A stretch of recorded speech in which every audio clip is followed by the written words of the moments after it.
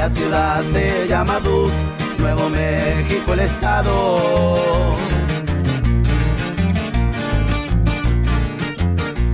Entre la gente mafiosa su fama se ha propagado, causa de una nueva droga que los gringos han creado.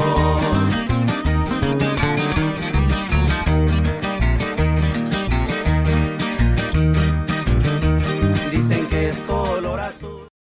Well, hello, everybody. Hope you're doing well. Welcome to another episode of the Learning Curve podcast. I'm your host this week, Professor Albert Cheng from the University of Arkansas. And co-hosting with me this week is Minnesota Supreme Court Justice Barry Anderson. Justice Anderson, really nice to have you on the show. I appreciate the opportunity, Professor Cheng. I'm very much looking forward to this. I think we're going to have an interesting guest for our listeners, and we're going to have a great conversation. Yeah, that's right. That's right. We're going to be talking about the drug trade of all topics. The drug trade in Mexico in specific. Yes, that's right. That's right. Before we get to that, though, let's talk about some news that's been out in the past few days. Do you visit Maine often at all, or? You know, I've never been to Maine. I had a pastor friend of mine that had a place there, invited me several times, never got around to going, and I've always regretted the missed opportunity. It's a great state. Yeah. Well, you know, one of the stories that I saw this week was from the Wall Street Journal. It's a fascinating account of a coastal town there. You know, the main industry there really is lobstering.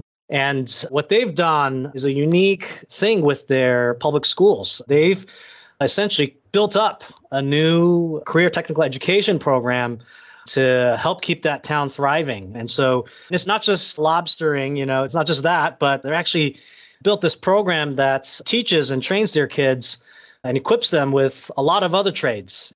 And this is really seemed like a grassroots effort. You know, the parents in that town really cared about their kids and wanted them to have a future. And so they really got together and pushed these new programs to revamp their schools. And it's really thriving now. So I just want to encourage listeners to take a look at that article. It's a fascinating story of what I think families can do, you know, what a town can do to revitalize their community and really work together to give their kids a future. You know, when you talk about vocational education, one of the interesting things about this is the way the market has shifted in the last several years. For example, the small community that I practiced law in before moving on to the bench, they have a vocational school, which was sort of a consolation prize. They were originally a contender for a 4-year school, and it is the vocational schools where attendance and success has really continued to build, while some of the 4-year schools are struggling some. It's been a really interesting change in the education industry, and what Maine is experiencing specific to Maine is more generally true, I think, in other places as well. Yeah, no, I think that's the case. And there's lots of action in a lot of state legislatures to really revitalize CTE programs. If we're going to talk about articles, I ran across a piece in The Guardian, and it's interesting on several levels. It's entitled, "Africa is the World's Youngest Continent, and Education is the Key to Unlocking Its Potential." And what makes the piece kind of interesting, two things. One is that the authors are the president of Ghana and the former president of Tanzania, both of whom are participants in the Global Partnership for Education. And the story goes underneath the radar screen for most Americans, but Africa is really a continent where there's a great deal of potential. Among other things, Africa is going to see greater population growth than the rest of the world. And the article discusses the challenges that are present in terms of unlocking education. There are all kinds of institutional challenges, which the article doesn't discuss. They kind of skip over that. But they talk about some of the cultural issues and problems there. But it's a tremendous introduction to a part of the world with great potential. And if you look at what the future holds, I think we're going to see significant economic growth from Africa in the way in which Europe drove economic growth 200 years ago. Yeah, I find these just pondering demographic patterns and changes. I guess it's something I admittedly don't do enough. I mean, I think we're kind of paying a little bit more attention to this here in the States, just given the exodus of students from the public schools and how much of that is due to declining birth rates. And I guess it sounds like in Africa, we have a completely different situation that's going to make waves globally in the future, it seems. Yeah, well, you know, here's an example, drawing directly from the article. The two presidents note that Africa currently accounts for 14% of the world's working age population, But by the end of the century, now that's a little ways away, but it's going to be 42%. Wow. Yeah. So people are assets. They're not liabilities. And there's tremendous potential there. It's interesting. You note in this country, for example, one of the highest performing economic groups coming from other places are Nigerian immigrants from Africa. So the United States is also something of a beneficiary of these developments as well. Yeah. Well, sounds like there's going to be lots of opportunity, lots to think about in the years ahead. Stick with us, because coming up after the break, we're going to talk about the Mexican drug trade with Professor Benjamin Smith.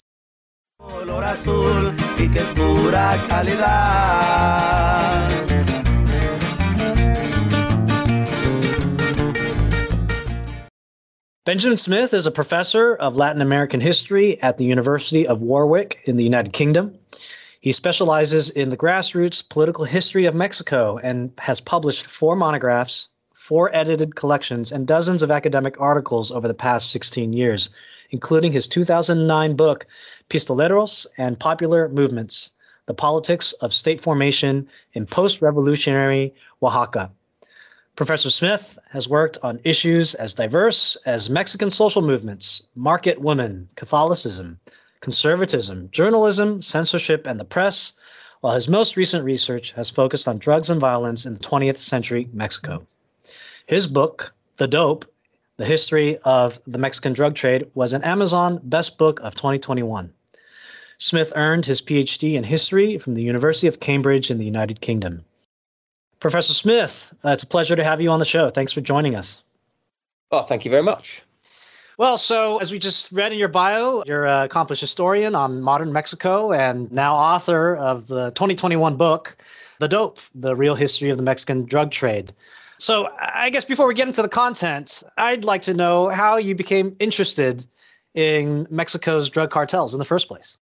Well, that's a good question. I mean, I first arrived in Mexico, like many people of my age, I'm in my kind of late 40s now, in the late 1990s. And frankly, the late 1990s in Mexico was a period of, I think, enormous hope. You had a country that was going through a process of democratization. In 2000, they would elect a person from outside the ruling party for the first time in 70 odd years. You had very exciting artistic movements, cinema movements, movements for indigenous and social rights.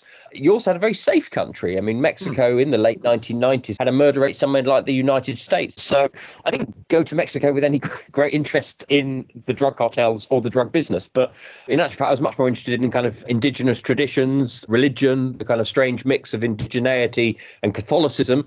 But over the 10 years that I worked there, lived there, studied there, it was pretty difficult to ignore. A lot of the violence started in the kind of northwest of the country, but by the early 2010s, it had shifted down to the center and the south of the country, and I was living in a place called Oaxaca in southern Mexico.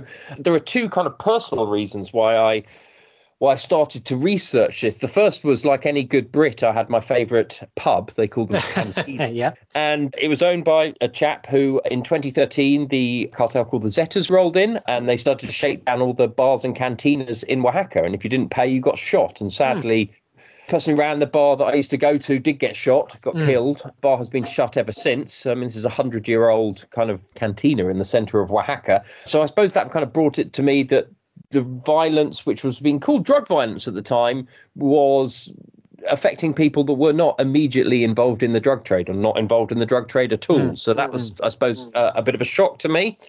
And the second incident that really opened my eyes was around 2015, 2016. I started to get lots of emails from lawyers from throughout the United States who were asking for expert witnesses to come forward and help it started off as dozens, but it's become hundreds and now thousands of Mexicans who are fleeing Mexico because of criminal violence, because they were being chased out by cartels.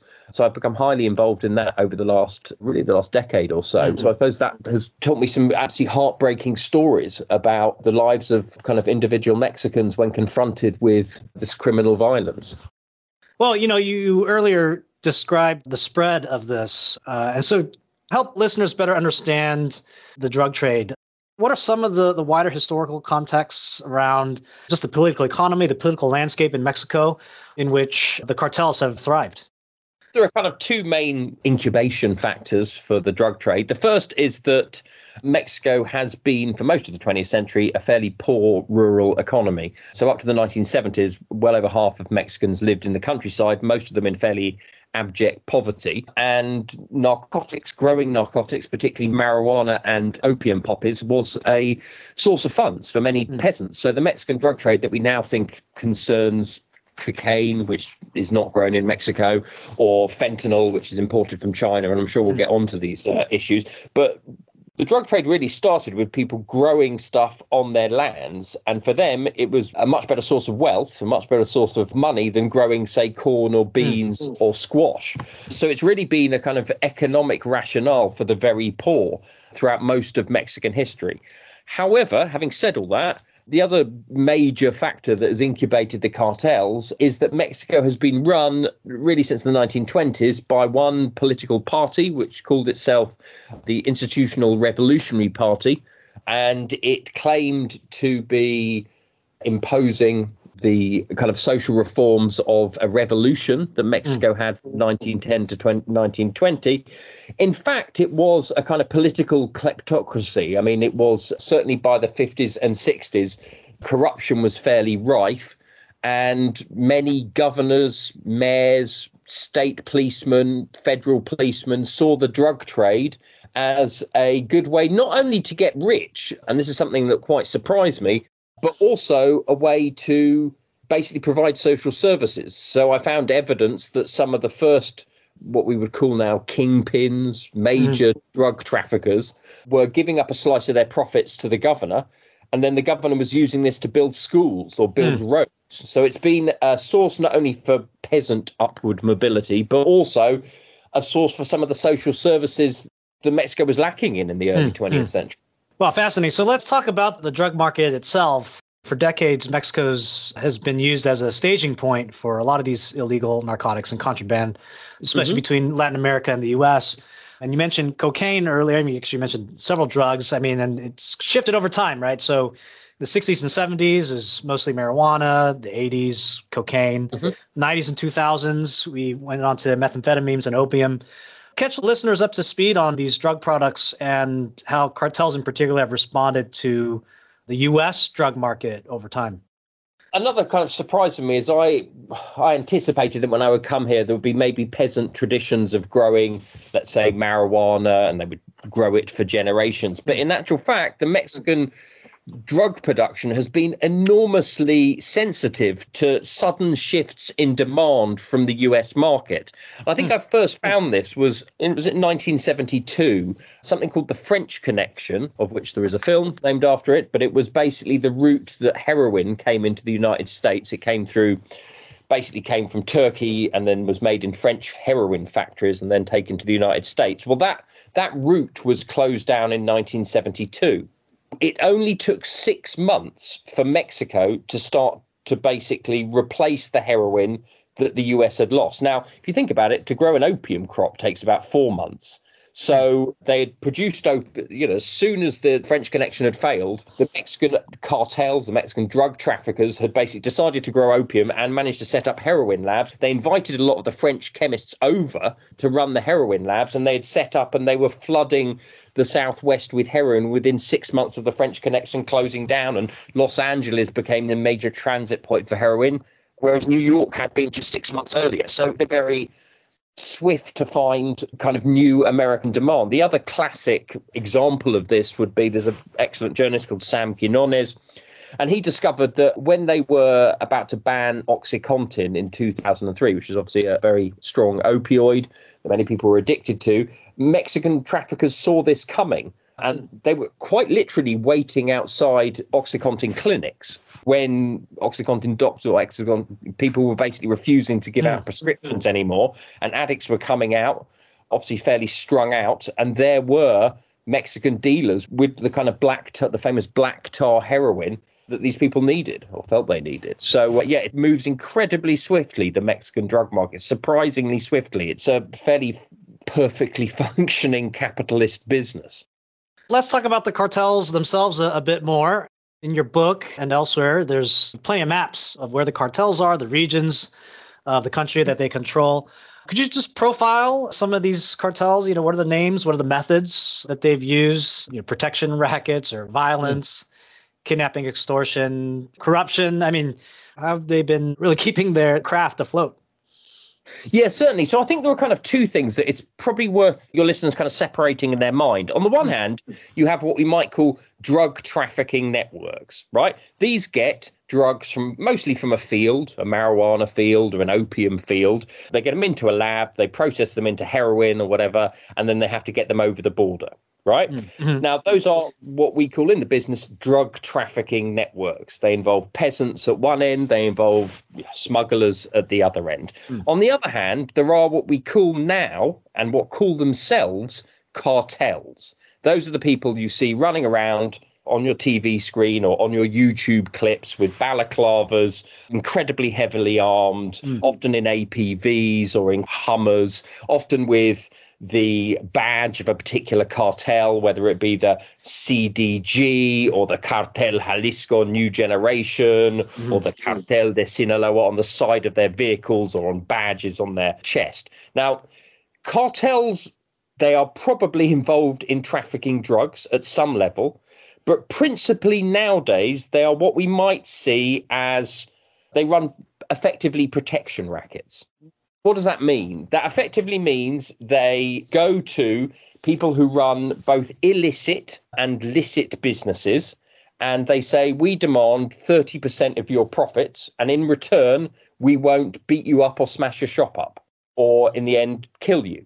Right? So these cartels are effectively nowadays acting much more like a mafia, and they're preying much more on Mexican citizens than they've ever done before. This has been a very gradual process and has kind of happened in fits and starts. And it's not all of the country. By no means is it all of the country. The CIA has estimated somewhere around 20% is controlled by these cartels. It's still way too much. But these cartels tend to operate. Historically, they've operated on the border. So you've got the Cartel de Tijuana, right? The Tijuana cartel. You've got the Juarez cartel in Ciudad Juarez. You've got the Gulf cartel in Nuevo Laredo, kind of Brownsville area. But you now have cartels, kind of smaller level cartels all over southern and central Mexico. So there's maybe your listeners have seen this, as a rather brutal clip that came out, I think about a month ago, of a cartel that calls itself the Familia Michoacana. And these masked thugs, heavily armed thugs, entered a village, basically started poking guns in farmers' faces, saying, give us the protection money. And these farmers fought back and basically lynched. I think it was about half a dozen of these Familia Michoacan members on camera. But this kind of shows the dynamics that's going on nowadays. It's not. There was no drugs in the picture. There were no fields of opium. There was no fields of marijuana. There was no fentanyl lab. This was about pure and simple extortion. And so a lot of these cartels, as I say, are not really involved in drugs very much anymore.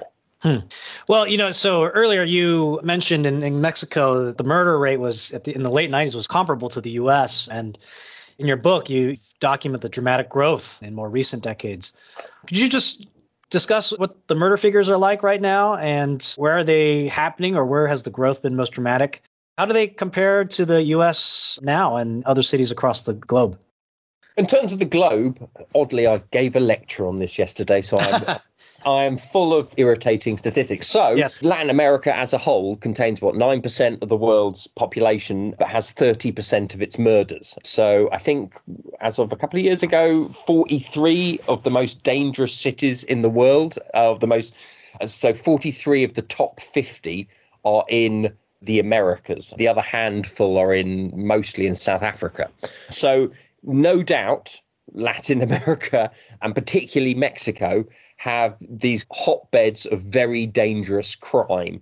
These historically, again, have tended to be border cities where cartels have fought over who gets to charge for the drugs passing through the kind of main drug routes to the United States, who runs the protection racket over the cocaine going into the US.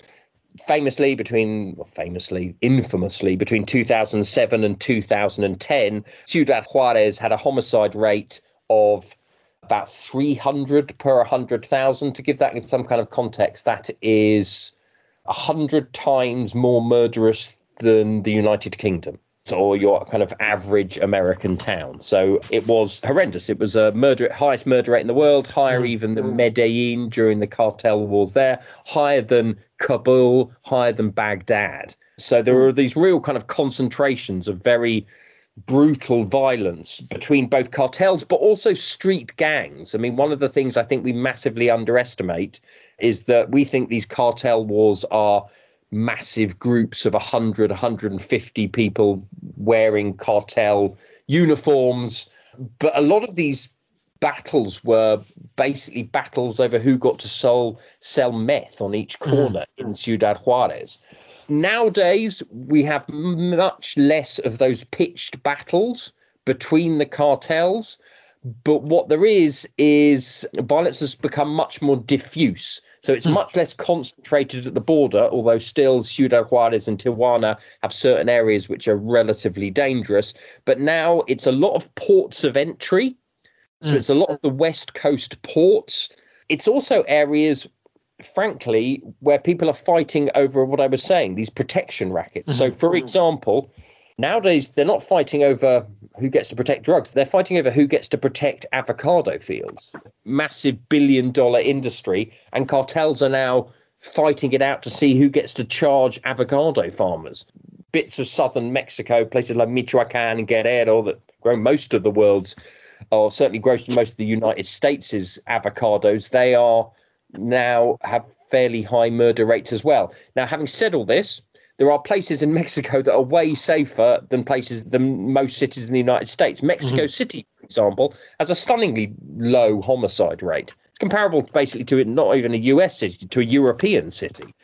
Overall, the current government has actually overseen a slight decrease in murder rates over the last couple of years. So things potentially in certain places are going in the right direction, but this is often difficult to see because these kind of high-profile murders keep appearing on our screens. Professor Smith, let's move from the discussion of the cartels, maybe come back to that in a little bit, to the business piece of this.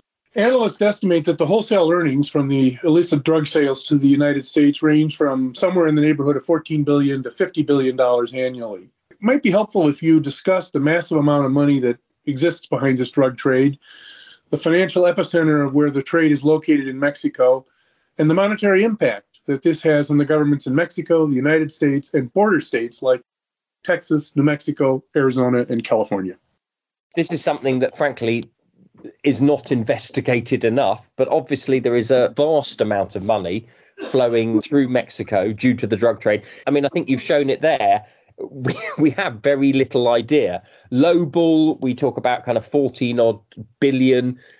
Other people talk about 50 billion. Truth, somewhere around 30 billion, perhaps. But frankly, we have very little idea about this because we really don't have much of an idea about where this money goes. I think traditionally it was thought that a lot of it stayed in Mexico, and no doubt that quite a lot of it does. But a lot of it is pushed offshore to places like the Cayman Islands. And a lot of it goes through, or used to, certainly for the last decade, has been going through US banks. I mean, perhaps most famously, in 2012, HSBC was hauled over the coals for not only laundering terrorist money, but also laundering somewhere in the region of $600 million of narco money as well.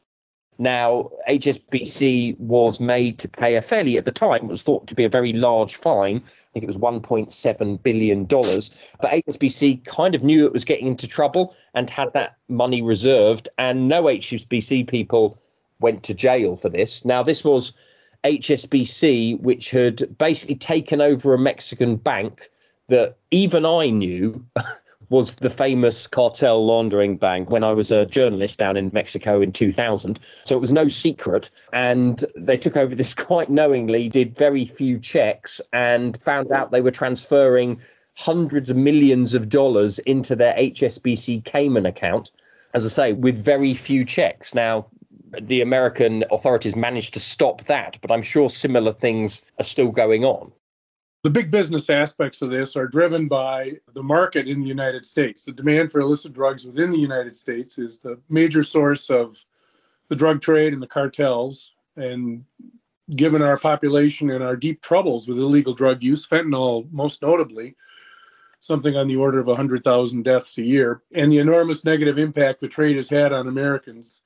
Talk a little bit about those staggering human casualties and the data behind our intractable problem with illegal drugs. Yeah, it's extremely sad. I remember I was studying the heroin industry in Mexico in the 1970s, and Americans, several senators were writing in to President Ford, being very worried because lots of people were overdosing in their regions, particularly in New York. And I think at that time in 1976, somewhere around 1,500 Americans overdosed mostly on heroin. And there was a national scandal. I mean, this was front page of the New York Times. Well, now somewhere in the region of 100,000 people, so 70 times as many, 60 times as many, are dying from opiate overdoses. It's absolutely staggering. The other thing to bear in mind is we don't even have the figures for Mexico. Clearly, a lot of fentanyl is flowing through Mexico, and some of it's staying there, particularly in regions like Tijuana, Ciudad Juarez. They're now selling to Mexicans, which previously they didn't do. And I think this is something that perhaps your listeners might be quite surprised about. But it would appear, and we don't have this in writing, but many people have concurred about this, up to the 1990s, the Mexican cartels, part of their agreement with the government was we won't sell to Mexicans. Now that agreement has fallen apart, and the cartels very happily sell to Mexicans. Unfortunately, Mexico doesn't have the kind of rudimentary healthcare system to count its dead. So we have 100,000 Americans dying of fentanyl overdoses, and who knows how many Mexicans. So let's talk about law enforcement issues. Your book covers the various law enforcement and drug interdiction efforts in Mexico and the United States, and the federal agencies in Mexico, the Drug Enforcement Agency in the United States, the FBI, CIA. Talk about the drug wars in recent decades and the apparent inability of our law enforcement to stem the tide of illegal drugs from Mexico that pour into the U.S. market. Well, okay, I'll give you the easy answer and then the slightly more complicated answer. The easy answer is basically the Mexican authorities are simply not up to scratch, have not been up to scratch, have been infiltrated by narco money. So when America funded Mexico to start a very aggressive war against the drug cartels, particularly in the 1990s, at that very same time, the drug cartels were flooding the Mexican authorities with money. That we now think somewhere in the region of 60% of cartel profits were going to the federal police, the army, and the attorney general's office, right? That was the major expense of these cartels. So basically, it was impossible for these police agencies to do anything. They were completely corrupted at the time. People talk about 95 to 98% of the federal cops being on the take at the time. So that's the easy answer. The difficult answer is basically drug policing cartels is really, really difficult to do because cartels tend to be closed units. So there are two ways you can take on a cartel. Either you get an informant on the inside, and this informant starts to give you information about the kingpins of the cartel. But what you do there is you often risk the cartel splitting in two, as the informant takes one side, and let's say the person he's informing on, the kind of Chapo Guzman figure, takes another. So often you end up basically causing tensions inside the cartel. The other thing you can do is you can basically back one cartel against another. And that's kind of what the DEA did throughout most of the early 2000s. It was getting a lot of information from Chapo Guzman's cartel, and it was taking down other cartels with that information. And all it ended up really doing was giving Chapo Guzman's cartel power over most of Mexico. As I say, the easy victories we think we get, we arrest a kingpin, they often do very little, frankly, because as I kind of explained at the beginning, this is a market ecosystem. This is about supply and demand. This is not really about individuals. The answer is to control demand, but that is almost as difficult as controlling the supply. So let's talk a little bit about the Mexican drug cartels. They control over 70% of the foreign narcotics that flow into the United States. We've had a lot of press coverage here, some action in Congress dealing with fentanyl. 80% of the fentanyl, largely coming from China, comes through Mexico. Can you unpack for us the relationship between the cartels, foreign countries, and our illicit drug market?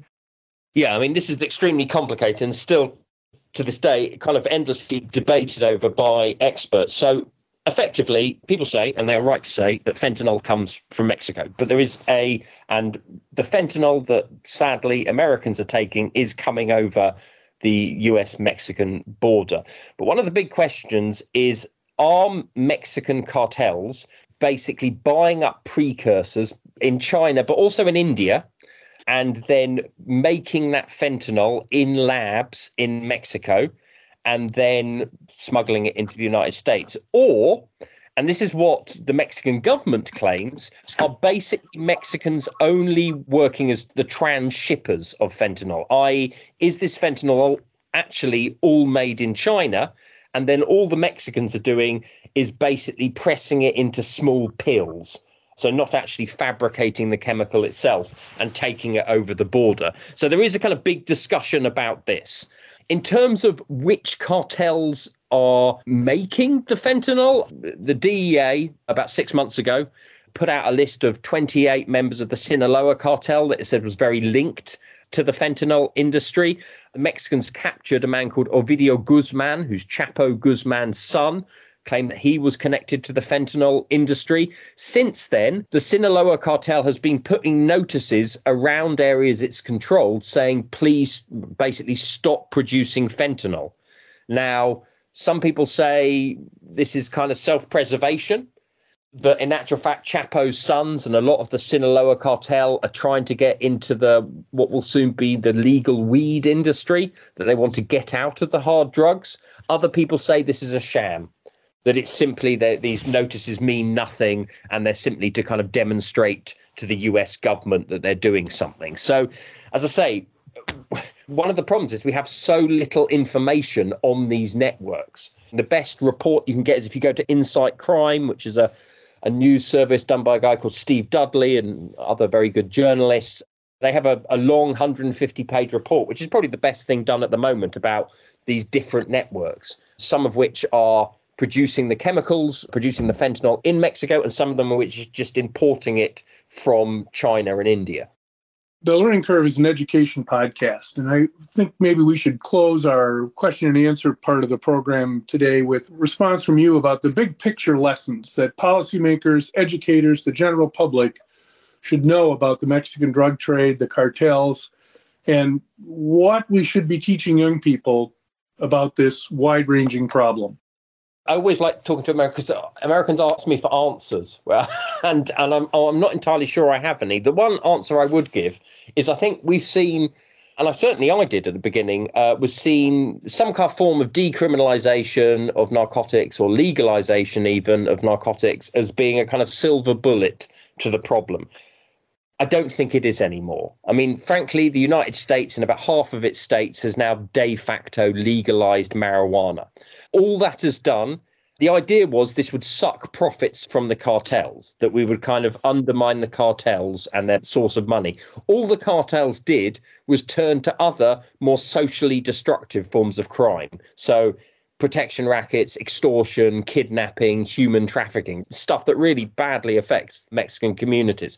So I think be wary about what effects you think legalization and decriminalization might have on the Mexican drug cartels. And I think that's about it. It's pretty depressing summary, I'm afraid. There are no easy answers here, I'm afraid, and it took a while to get into this problem, and it'll take quite a while to get out of it. One of the things we like to do on the Learning Curve is to give the author of the books that we invite conversation about an opportunity to read a paragraph or so from his or her book. And your book, The Dope, The History of the Mexican Drug Trade, is a terrific read. We recommend it to our listeners, and maybe you could share a paragraph with us as we go out this afternoon. Thank you very much. Okay, so I'm going to start chapter 1. The king of the grifos, the king of the stoners. Meet Mexico's first narco. For public enemy number 1, Jose de Moral was a bit of a disappointment. As the police dragged him out of his house in Calle San Jeronimo in the center of Mexico City in July the 20th, 1908, he cut a disheveled figure. Grimacing from his toothless mouth, he was in his late 50s, grey-haired, and dressed in a tattered waistcoat and trousers. Of course, the tabloid press at the time didn't call him a narco. They had yet to come up with such a convenient shorthand. Instead, he was the capital's poisoner-in-chief and the king of the stoners. Del Moral was not royalty, but he was the capital's biggest marijuana wholesaler. 3 days earlier, the police had raided the warehouse south of the city, and here they discovered thousands of marijuana cigarettes. The newspapers had reacted with full-blown hysteria. Marijuana factory with enough marijuana to poison the whole capital, ran the Imparcial. The terrible cannabis of the healers is the opium of the lower classes, opined the slightly more cerebral El País. Mexico's first narco, meet Mexico's first drug panic. Thank you, Professor Smith. That was fascinating. Learned a lot, and thanks for being on the show. Thank you very much. Esa droga poderosa que circula en la ciudad y los dueños de la plaza no la pudieron parar. Fascinating interview indeed. I learned quite a bit from this conversation. But before we close out, the tweet of the week, which comes from the Gilder Lehrman Institute. And it's a tweet about a new book by Jeffrey Rosen entitled The Pursuit of Happiness, How Classical Writers on Virtue Inspired the Lives of the Founders and Defined America. Justice Anderson, I don't know if you've caught wind of this release, but it looks like a fascinating title, certainly with my own interest in classical education and Western civilization. Sounds like it would be a great read. Well, I'll just say that we just finished celebrating the 300th anniversary of Adam Smith, and it turns out he's just as relevant today as he was when he was writing in his prime. Yeah, that's right. That's right.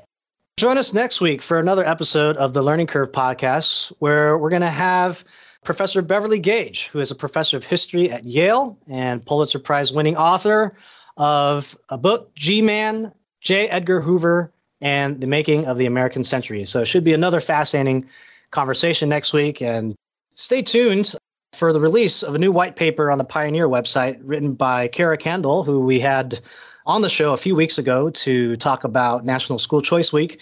She's got a paper about MCAS, NAEP scores, and accountability policy. This is actually going to be the first of 3 reports. So keep your eyes peeled for that coming out this week. I'm your host, Albert Cheng, and I want to thank my co-host, Justice Barry Anderson, for joining me this week. Justice Anderson, it's great to have you on the show. Same to you. Until next week, I hope you have a great time and you'll tune in again for another episode of The Learning Curve. Nadie sabe nada de él porque nunca lo han mirado. El cartel es de respeto y jamás ha perdonado. Ese compa ya está muerto. No más no le han avisado. Y así suenan los cuates de